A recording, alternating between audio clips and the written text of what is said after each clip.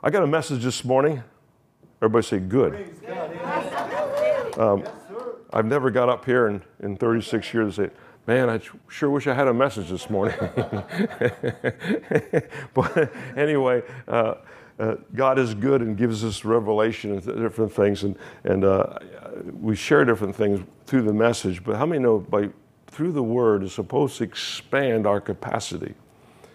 I mean, the world wants, if we feed off the world, it kind of shrinks our capacity. But when we get into the presence of God, it expands our capacity even above what we can ask or think. So with that mindset this morning, the title of my message this morning, I like titles. I title my message and different things, and it causes me to be creative. But anyway, the title of my message this morning is Confrontation of the Impossible. Confrontation of the impossible. I heard another preacher. He was preaching, and he quoted this. It was a poem by an English missionary back in the turn of the century, but it didn't sound exactly the way I heard it years and years ago. So I went and Googled it, and I got the whole thing back. So I got this offline, but I like this particular poem. The name of the missionary, English missionary, was C.T. Studd. With two D's, if you want to look it up. And this is a poem that he came up with. I think we'll see how it fits our church. Okay, this poem it's just short. It's real short. It says, "Some wait to live within the sound of church or chapel bell. I want to run a rescue shop within a yard from hell." And immediately I read that poem and I thought about this. It says, "Yep. Key West." that fits it right there. I'll read it again. It says, "Some want to live within the sound of a church or chapel bell. I want to run a rescue shop within a yard of hell." And basically, C.T. Studd was a missionary.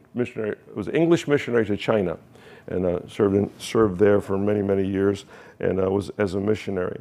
What I want to talk about this morning is a confrontation of the impossible. How many know, if you've ever looked into Scripture, about everything Jesus asked the disciples to do was impossible? Right? Go lay hands on the sick. Go heal the sick. He didn't say praise. Go heal the sick. Was that possible for them? If that was possible for them before Jesus, then basically they could have just been doing it the whole time he showed up. Jesus could have just showed up, and if everything was possible, then to them, no, it became impossibility until Jesus commanded it. When Jesus spoke it, they went out and they laid hands on the sick, and they were surprised at how things changed. The very scriptures that I'm going to cover this morning almost begs us and beckons us to live in such a lifestyle. I'm going to share that in a moment. Live in such a lifestyle that will expect the impossible to be possible. Now, you're probably not aware of our church history because it goes over 31 years we've been here in Key West. This building alone, we've been, I think, the last 21 years in this building. But we've been other places around Key West and used for churches and church buildings. When I first came to Key West, I came by the word of the Lord. Quick short story on how things happen. Everything about Key West to me looked impossible. I could not see any possibility at all. If I was to say I'm going to pick the best city I can think of to start a church, it wouldn't be Key West. But what God has shown me over the years and what was allowed for us to participate in over the years is nothing short of miraculous. Everything He's done. I would be here till tomorrow afternoon and probably beyond, explaining all the powerful things that God has done through our church, around our church, because of our church, and even around the world in different things, where He has me go around the world in different things from this church, right from Key West. Understandably, every place I've gone in the mission field have been from Key West Airport. My first connection is Key West Airport. I do not drive to Miami International. I'll fly there, but I won't drive there. But so all around the world. But God, from this little spot here, this little island here, we will go over our records. We literally ministered to thousands of people just out of this small church in Key West. And the things that God has had us to do over the years. It's just mind-boggling when I think about it. And I said it would take too much time to explain it all. But I was sitting I had a church in Boynton Beach, and I was sitting there, and I just was not happy, was not satisfied. Something was not right.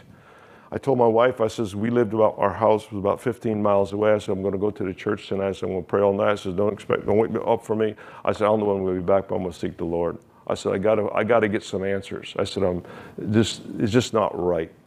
The church was doing fine, and people were blessed. The pastor, there was no problems within the church, but it wasn't right.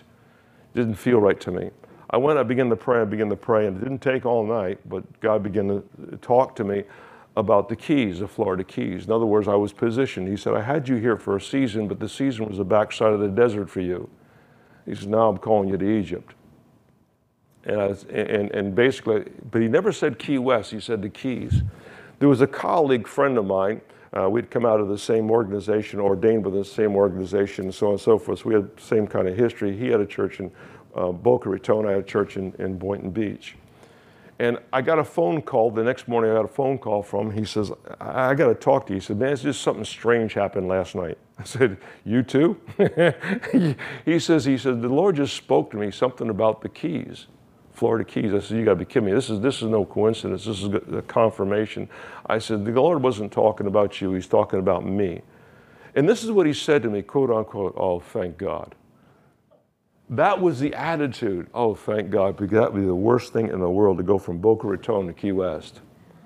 And God was blessing his work in Boca and to pick up. Now, he would have done it, but he said, no, thank God. He said, and I'm so grateful that God has called you and not me. This is what he said. So, called you and not me, I'm going to help you. I bet you are. And we came to Key West, and basically I came down the Keys, and we're praying the whole time, just him and I in the car. And we got to Key West, and where the urgent care is right now on US 1 there, used to be a Pizza Hut. I said, well, it's lunchtime. I said, let's pull into the Pizza Hut. We're sitting in a Pizza Hut, and I'm looking out the window, looking at this town. And neither one of us is saying a word. We're just looking at this town. And we just took a loop and drove around town. And he says, you know it too, don't you? I says, yeah. I said, but I'm still not convinced. He said, well, you better get convinced. He said, God is speaking. This is where he wants you to put the line at the church. And you know it, don't you? I said, yes, I do. And I said, I didn't know how. Everything about Key West, about me being in Key West, everything seemed impossible. I have 2 teenagers that I'm raising at home. I had a house a block from the beach on A1A in Deerfield Beach, okay? I've got a brand new boat in the front yard. I got a house that's mine, everything there. I said, now I'm gonna leave all that to come where? Here? And basically that's what we did. We sold everything, and my kids, I said, this Dad's called to Key West. How do you know? Nobody really wanted to go to Key West, and this is what we did. Everything seemed to be impossible. What about my daughter was still in school, my son had just graduated, blah, blah, blah. What am I supposed to do here, what am I supposed to do there, and different things like that. And about 1,000 questions go through your mind. How many's ever been there, what I'm talking about? There were 1,000 questions, and everything seems to be impossible. Amen? Understand something, where our impossibilities end is where God begins with his possibilities. When we get over all the trying to figure things out and nothing seems to figure out, that's exactly where God wants to pick us up and move. Amen. That's exactly where he wants to come in. Everything Jesus told the disciples, I'll say it again, everything he told the disciples was impossible for them to do. They go to feed of 5,000. Okay, 5,000 people. The disciples said, send them home. We've got no food. He said, all we got is he said, what do you have? A few loaves and fishes. Jesus took it, he held it up, he blessed it, and he handed that lunch back to those men. Okay, now what do? We still got 5 loaves and fishes. What do? We still got this small lunch. Jesus says, pass it out.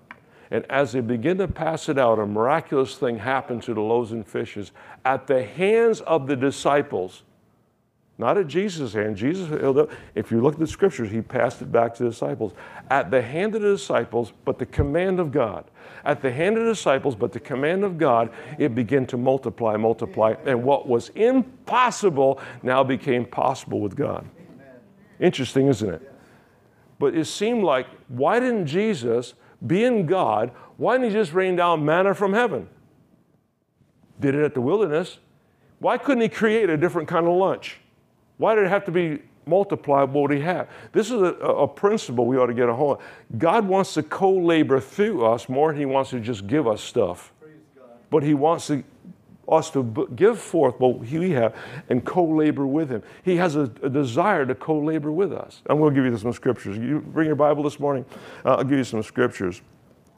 This is a statement that Jesus made in Matthew chapter 19, verse 26. This is a statement he makes. With men, this is impossible, but with God, all things are possible. I'll read it again. With men, this is impossible, but with God, all things are possible. But here's my favorite. I want to share this with you. Luke chapter 1, verse 37. You can look up these scriptures and look at the other scriptures around it and find out what it's talking about. But I want to just bring out these key points this morning while I have time. Luke chapter 1 and verse 37 is my absolute favorite in this particular, talking about this particular thing about impossibility. To give you a background, I guess this is fitting for Mother's Day because this was when the angel Gabriel had came to Mary and said that she was going to have the Son of God. She was going to give birth to the Messiah, to the Son of God. And she says it back to Gabriel. She says, I have known no man. I cannot bring a child forth. I'm not married. And she said, this is impossible. And it was an impossibility, wasn't it? People are still arguing over the virgin birth today. Impossibility. But this is what angel Gabriel said. Okay, he said, for with God, nothing, underline that word, nothing, will be impossible. Nothing will be impossible. Now that's a short little statement, short little verse. It's a whole verse right there. But for nothing will be impossible. I went back to the Greek and I looked this up for myself because I heard this and I said, I want to see if this pans out. The word nothing there is actually two words in the Greek. And what the words are is no rhema.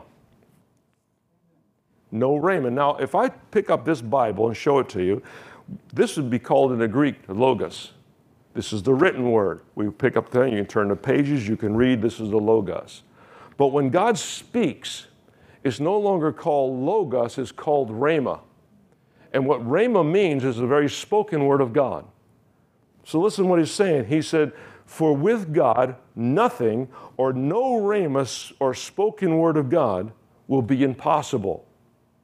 No rhema will be impossible. No, whatever God speaks, that removes, when God speaks, it removes all the impossibilities that could possibly happen, whether we think differently or not. Doesn't matter. Hallelujah.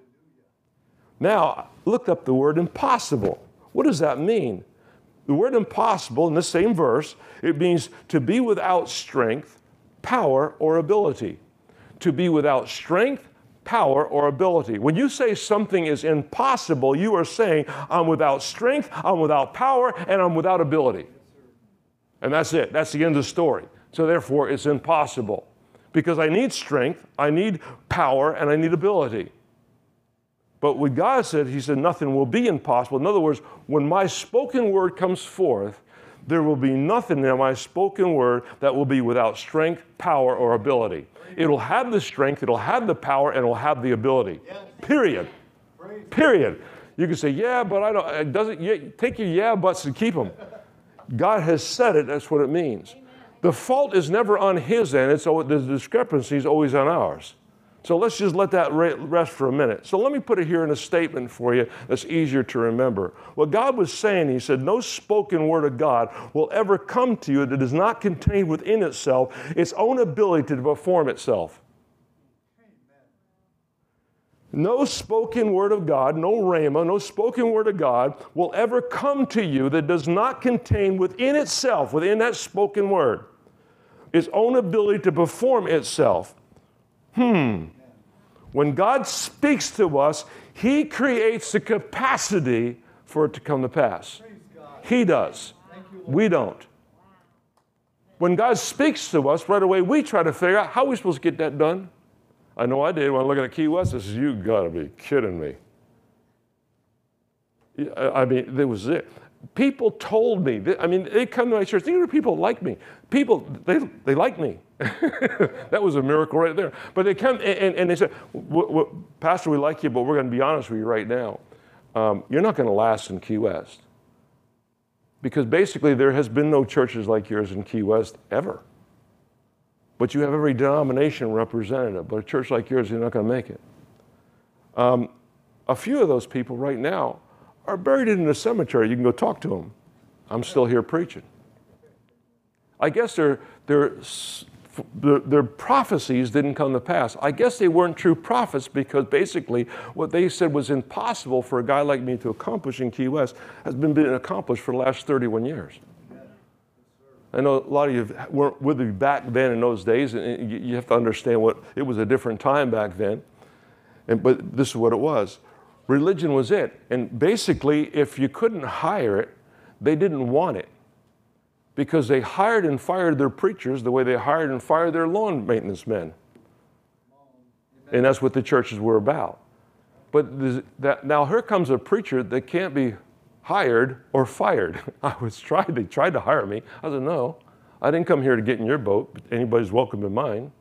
I said, God has called me down here to assign me. I had one guy actually say, he went around and told me, he said, God sent a man down here, a man of God. We got to get rid of him. I kid you not. He's got to go. Is he from God? Absolutely from God. I've been with this guy. The guy was my landlord. I rented from this guy when I first came to Key West. He's in the cemetery over there in the middle of a town. His name will be anonymous right now. But the fact is here, yes, we got a guy for God sent him down here, no doubt. He went and told all his friends. They all came out to church to look at this guy who God sent down here. But he's got to go. He's got to go. Cannot be controlled. In other words, we cannot hire him or fire him. And I said, God, it is impossible. How are you supposed to get through? I remember my prayer. How do I get through this kind of attitude, these people? I said, you said in the Word, Ephesians chapter 4, that a pastor, apostle, prophet, evangelist, pastor, teacher, are ascension gifts from Christ, operating that office to bring the power of God to the island, to bring the power of God to where they go. I says, how can this be? It looked impossible. And again, what seems to be impossible for man is not impossible for God. And we've got the track record to prove it. Amen? Praise the Lord. Am I helping anybody this morning? Yes. Now listen to me. I just give you some challenging thoughts. Okay? Listen to me right here. To believe that nothing is impossible with God. How many believe that statement? Nothing is impossible with God. All right, to believe that, then we owe him a lifestyle of big dreams where we are not afraid to rely upon his supernatural power for accomplishment, learning to get past disappointments, ideas of failure to obtain God's presence in every situation. Right? Don't we owe him a lifestyle? Who's the one that died on the cross for you? Where would you be today without Jesus? Talking to all you Christians. Where would you be? What kind of life would you have? What kind of life would you be looking for? We're not even talking about the hereafter in your eternity. I'm talking about the life you have right now, because if you are applying this Word of God to your life, you have a quality of life that the world doesn't even know about, let alone begin to tap into. And they scratch their head, they look at you because they don't know where you're supposed to fit in. If you're walking the Word according to what Jesus has said, because they did the same thing to Jesus. He said, in the world you'll have tribulations, you'll be good cheer, I've overcome the world for you. Do we walk like overcomers or undertakers? Praise the Lord. Reaching our potential, going beyond our capacity, I'm finishing the same statement. Reaching our potential, going beyond our capacity to imagine, to what is possible through God.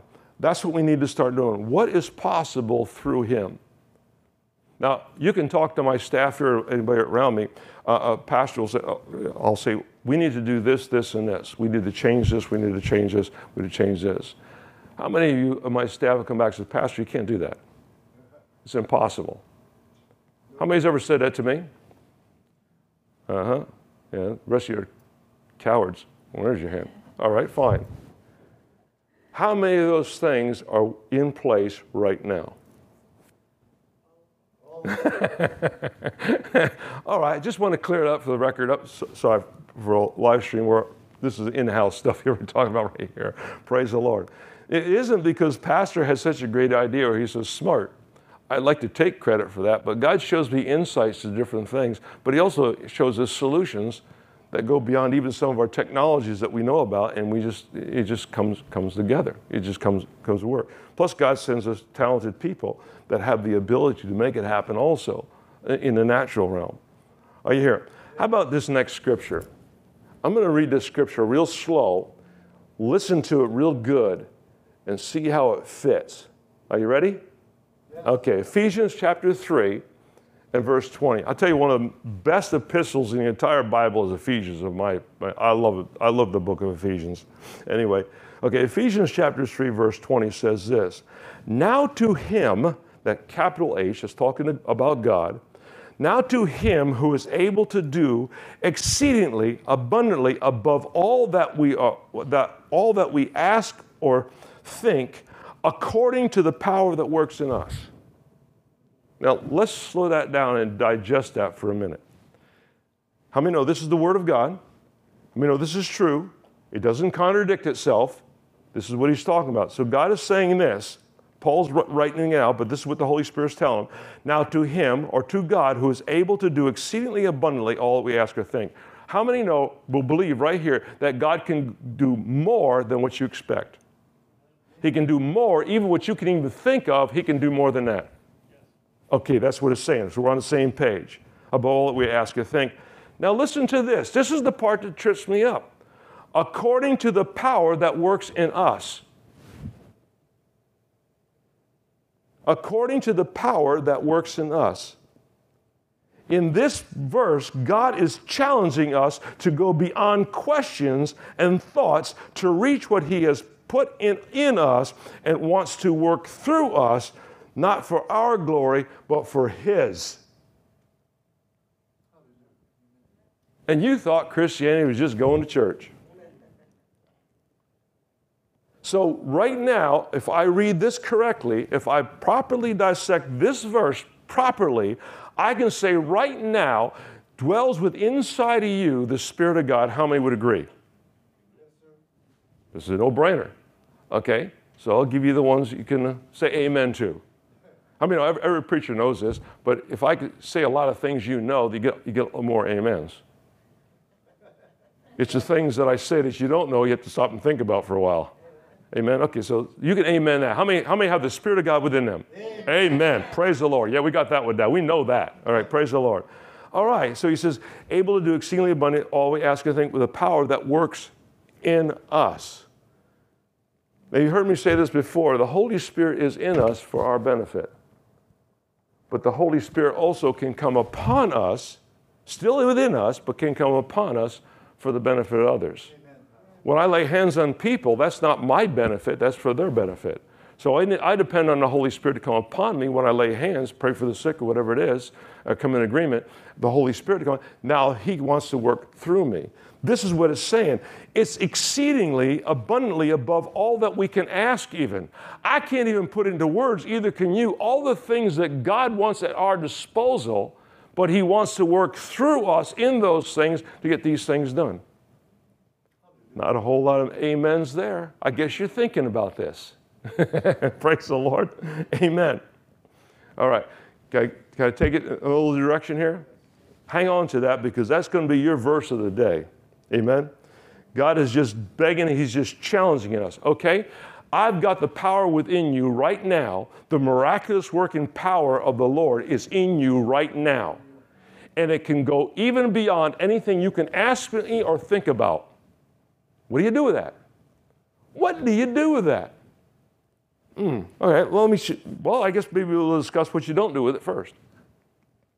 But in Matthew chapter 16, if you want to flip in your Bible or just write it down, Matthew chapter 16, I'm going to go through this. I'm going to get through these scriptures in a little bit.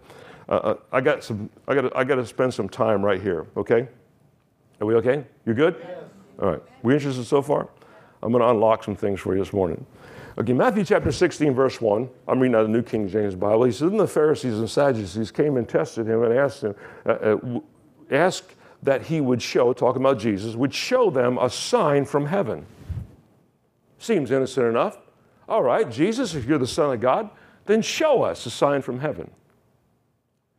That would be one thing to ask God to show us something that we're confused about or that we haven't seen before, or maybe something that's brand new, because he did say in Ephesians, ask or think, right? That would be okay, except in John chapter 21 and verse 25, John writes this at the end of his gospel. This is his closing words. He puts amen at the bottom of it.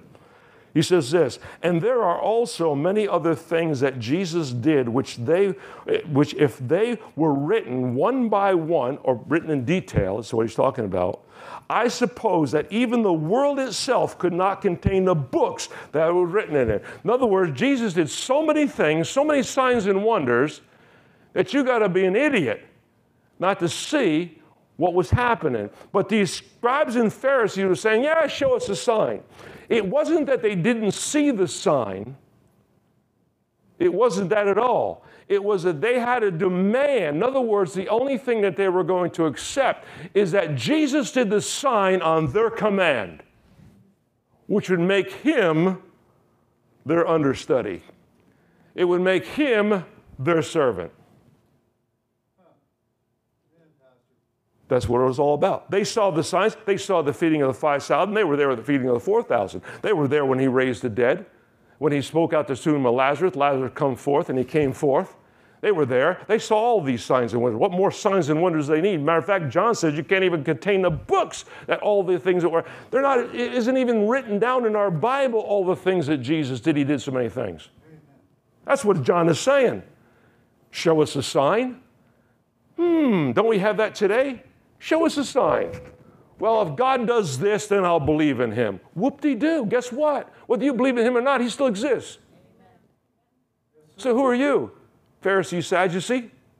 So now you're going to command God according to your will, and he has to submit to your will before you submit to his will? How does that work? That's not only bad theology, that's dangerous. Amen, Pastor.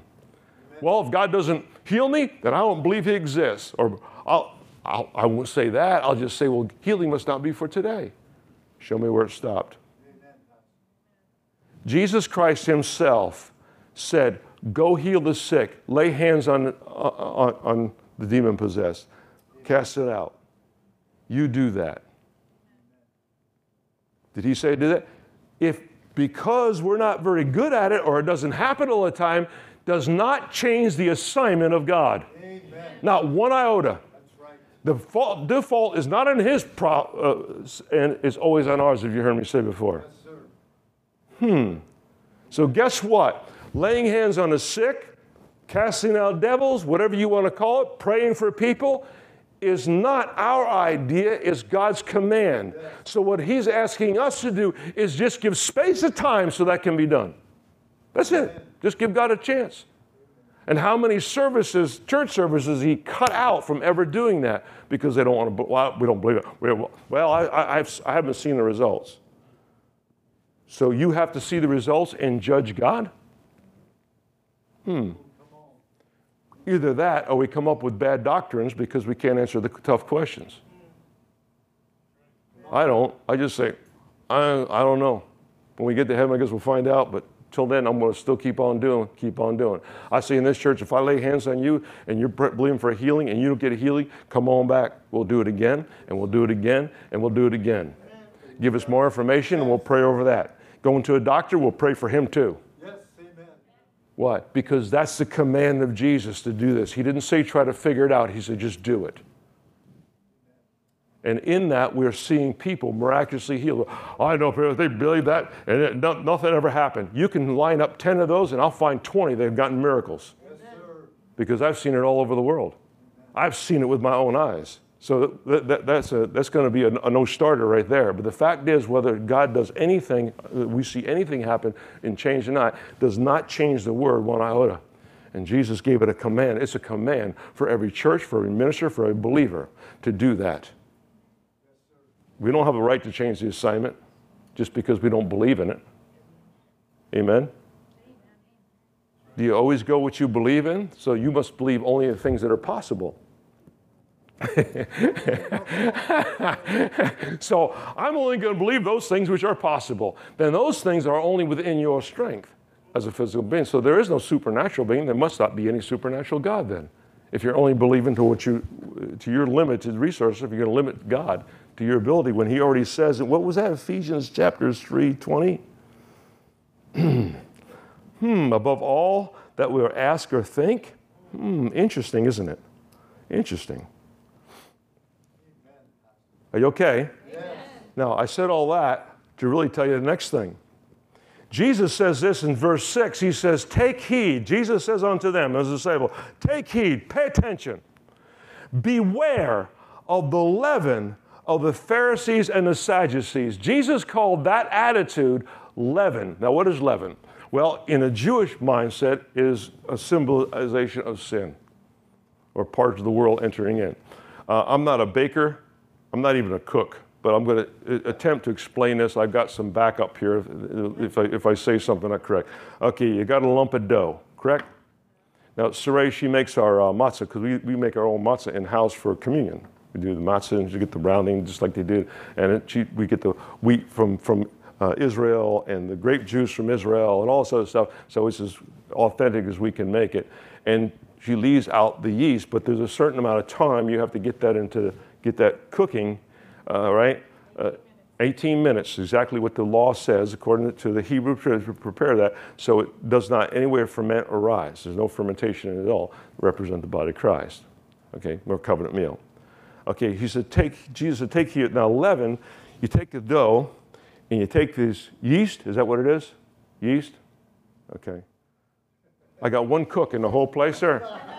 Huh? You ladies don't know how to bake bread? All right, praise the Lord. Anyway, but you take the yeast and you stick it in a lump. Now what happens?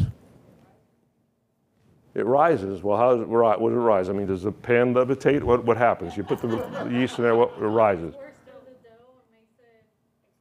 All right, is it instantaneous? No. It's not instantaneous. Now, let me ask you this. Does any kind of room temperature or heat increase this process? Yes, it does. See, so there's more to this leaven than just brazen stuff. So what happens is sin, if we say the way Jesus said, we talk about the leaven of the Pharisees, or the sin of the Pharisees. Okay, in other words, this leaven comes in there, and when things get a little warm,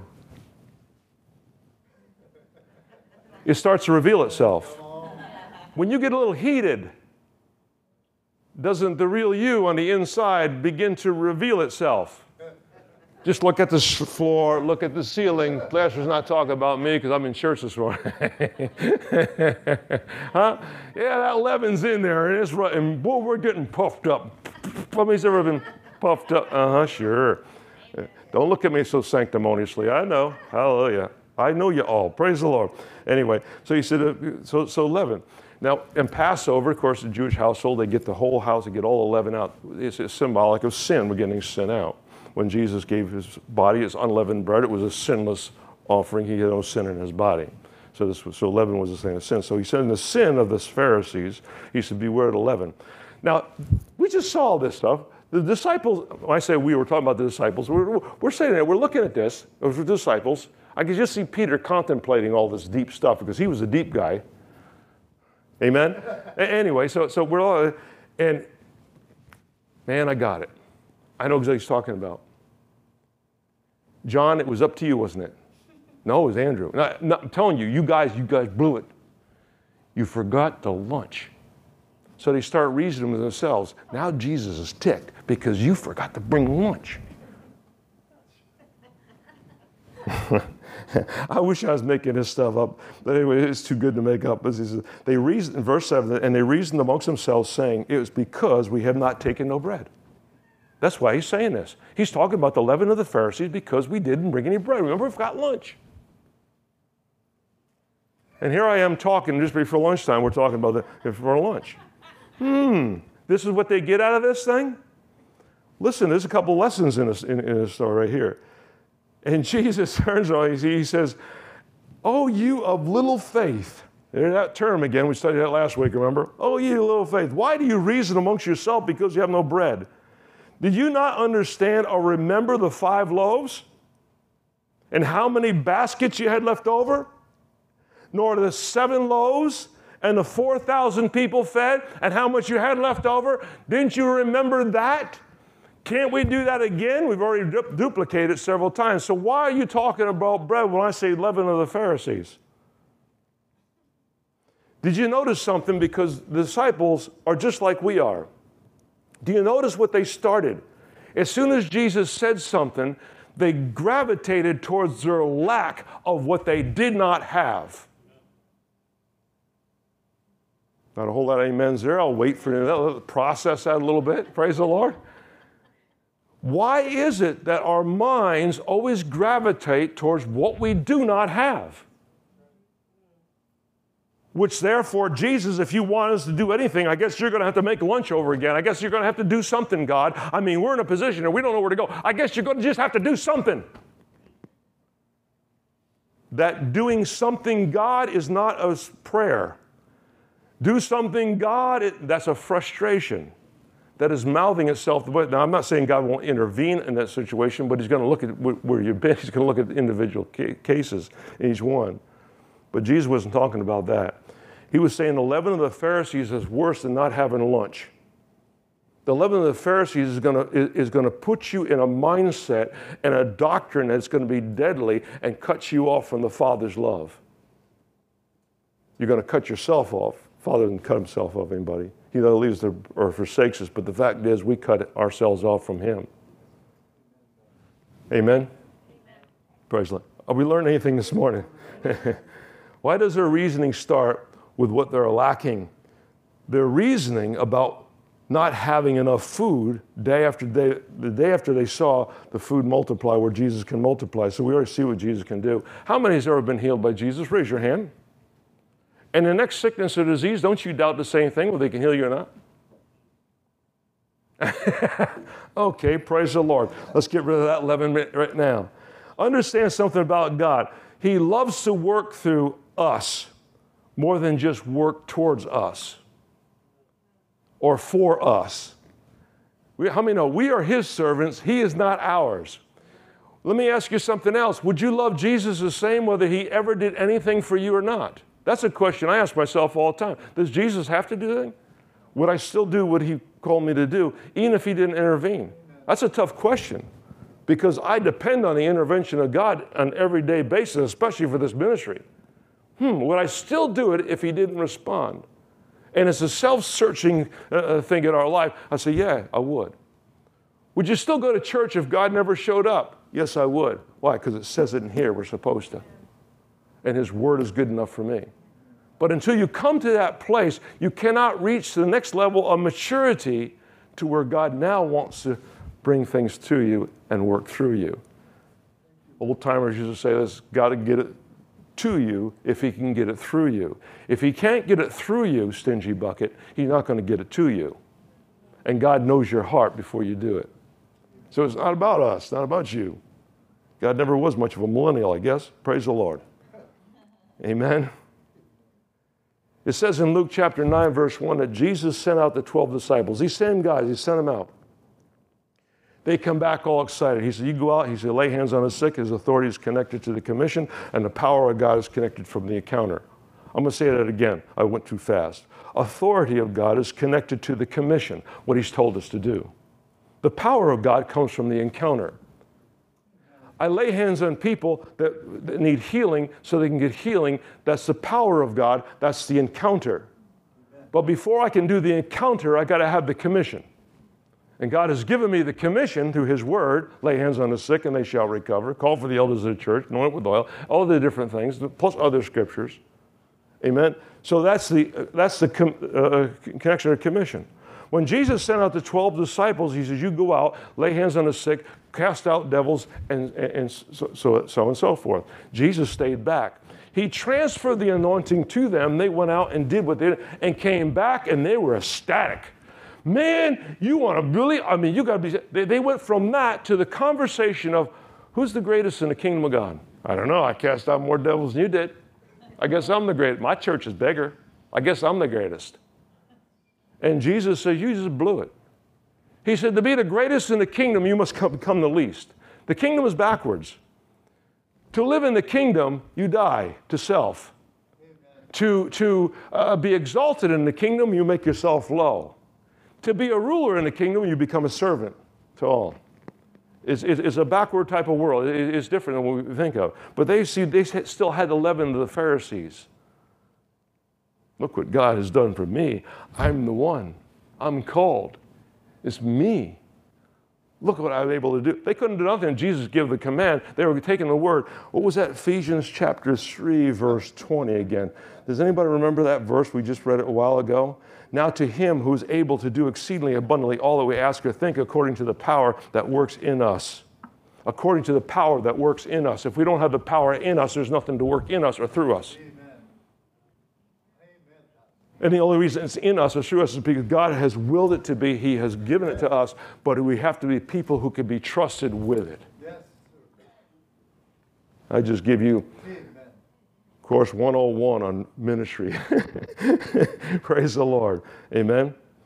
So what does Jesus do? You guys blew it. You not only misunderstood the commission, you misappropriated the power because you took it for glory for yourself. You messed up. You guys are done. You're messed up. That's it. I'm going back to heaven. Bye. See ya. Adios. Is that what he said? No. No. You know what he does? Here's what Jesus does. In response to their screw up, in their attitude, in how they took care of ministry, Jesus turns around and finds 70 more with less experience, less training, and he anoints them to go do the same thing. God doesn't think like we think. He doesn't think like our religion thinks. Amen? He gives everybody an opportunity. And guess what? Now, I've been ragging on Peter here, so let me straighten out the record for Peter. Peter comes out, I'll explain more of this on the day of Pentecost, but we get to Pentecost Sunday. But basically, Peter was the first recorded miracle after the outpouring of the Holy Spirit on the day of Pentecost. Peter's walking to the temple, going to the temple, walking with a surety, walking with a different spring in his step, I imagine. There's a crippled guy who was crippled from birth. The Bible specifically says Peter reached out his right hand. Guy wasn't looking for a hand, he was looking for alms. He was looking for money. But Peter didn't give him money. He said, what I have, silver and gold I have none. None for you. But he said, what I have, I'm going to give you something better. He said, and he stretched forth his right hand, and he says, arise and walk. That was the same Peter that said, who's the greatest in the kingdom? No, Lord, you can't go to the cross. Get you behind me, Satan. This was the same Peter that Jesus said, get you behind me, Satan. Did the first miracle after the day of Pentecost, and this guy's life changed forever. Because the power of God that was in him, above all that Peter could ask or think, God reached right through Peter, through his skeletal work of Peter, through the outstretched physical hand of Peter, and hit this guy, shot through his legs, and stood this guy right up. Amen. Who never walked in his entire life. Was never taught how to walk. He never walked. He was paralyzed from birth. Hallelujah. Glory to God. Confrontation of the impossible. The impossible is in your mind. When God says it's impossible, it is impossible. Until that, get a different thought or carry on. Help anybody this morning? Amen. Praise the Lord. Amen? Well, I still got 1 minute and 36 seconds. I got a lot more notes than that. Praise the Lord. But amen? Oh, Jesus. Can I give you one more? This is the absolute closing. Is that the third one? I get 3. It's the American way. Oh, okay. I got 1 minute and 16 seconds. Praise the Lord. Romans chapter 15, verse 13. If I don't get through all this whole thing, you can go look it up and study at home. Romans 15:13, New King James Version again, says, now may the God of hope fill you with all joy and peace in believing, that you may abound in hope by the power of the Holy Spirit. Our hope abounds through the power of the Holy Spirit. One point I want to bring out. Failing to interact with power is failing to live in the fullness of hope. There's a connection in the life of power and supernatural hope. There's a connection. The hope that comes from the interaction with the power of God is different from the hope that we get from the power of positive thinking. Big point. Get it down. Amen. Praise the Lord.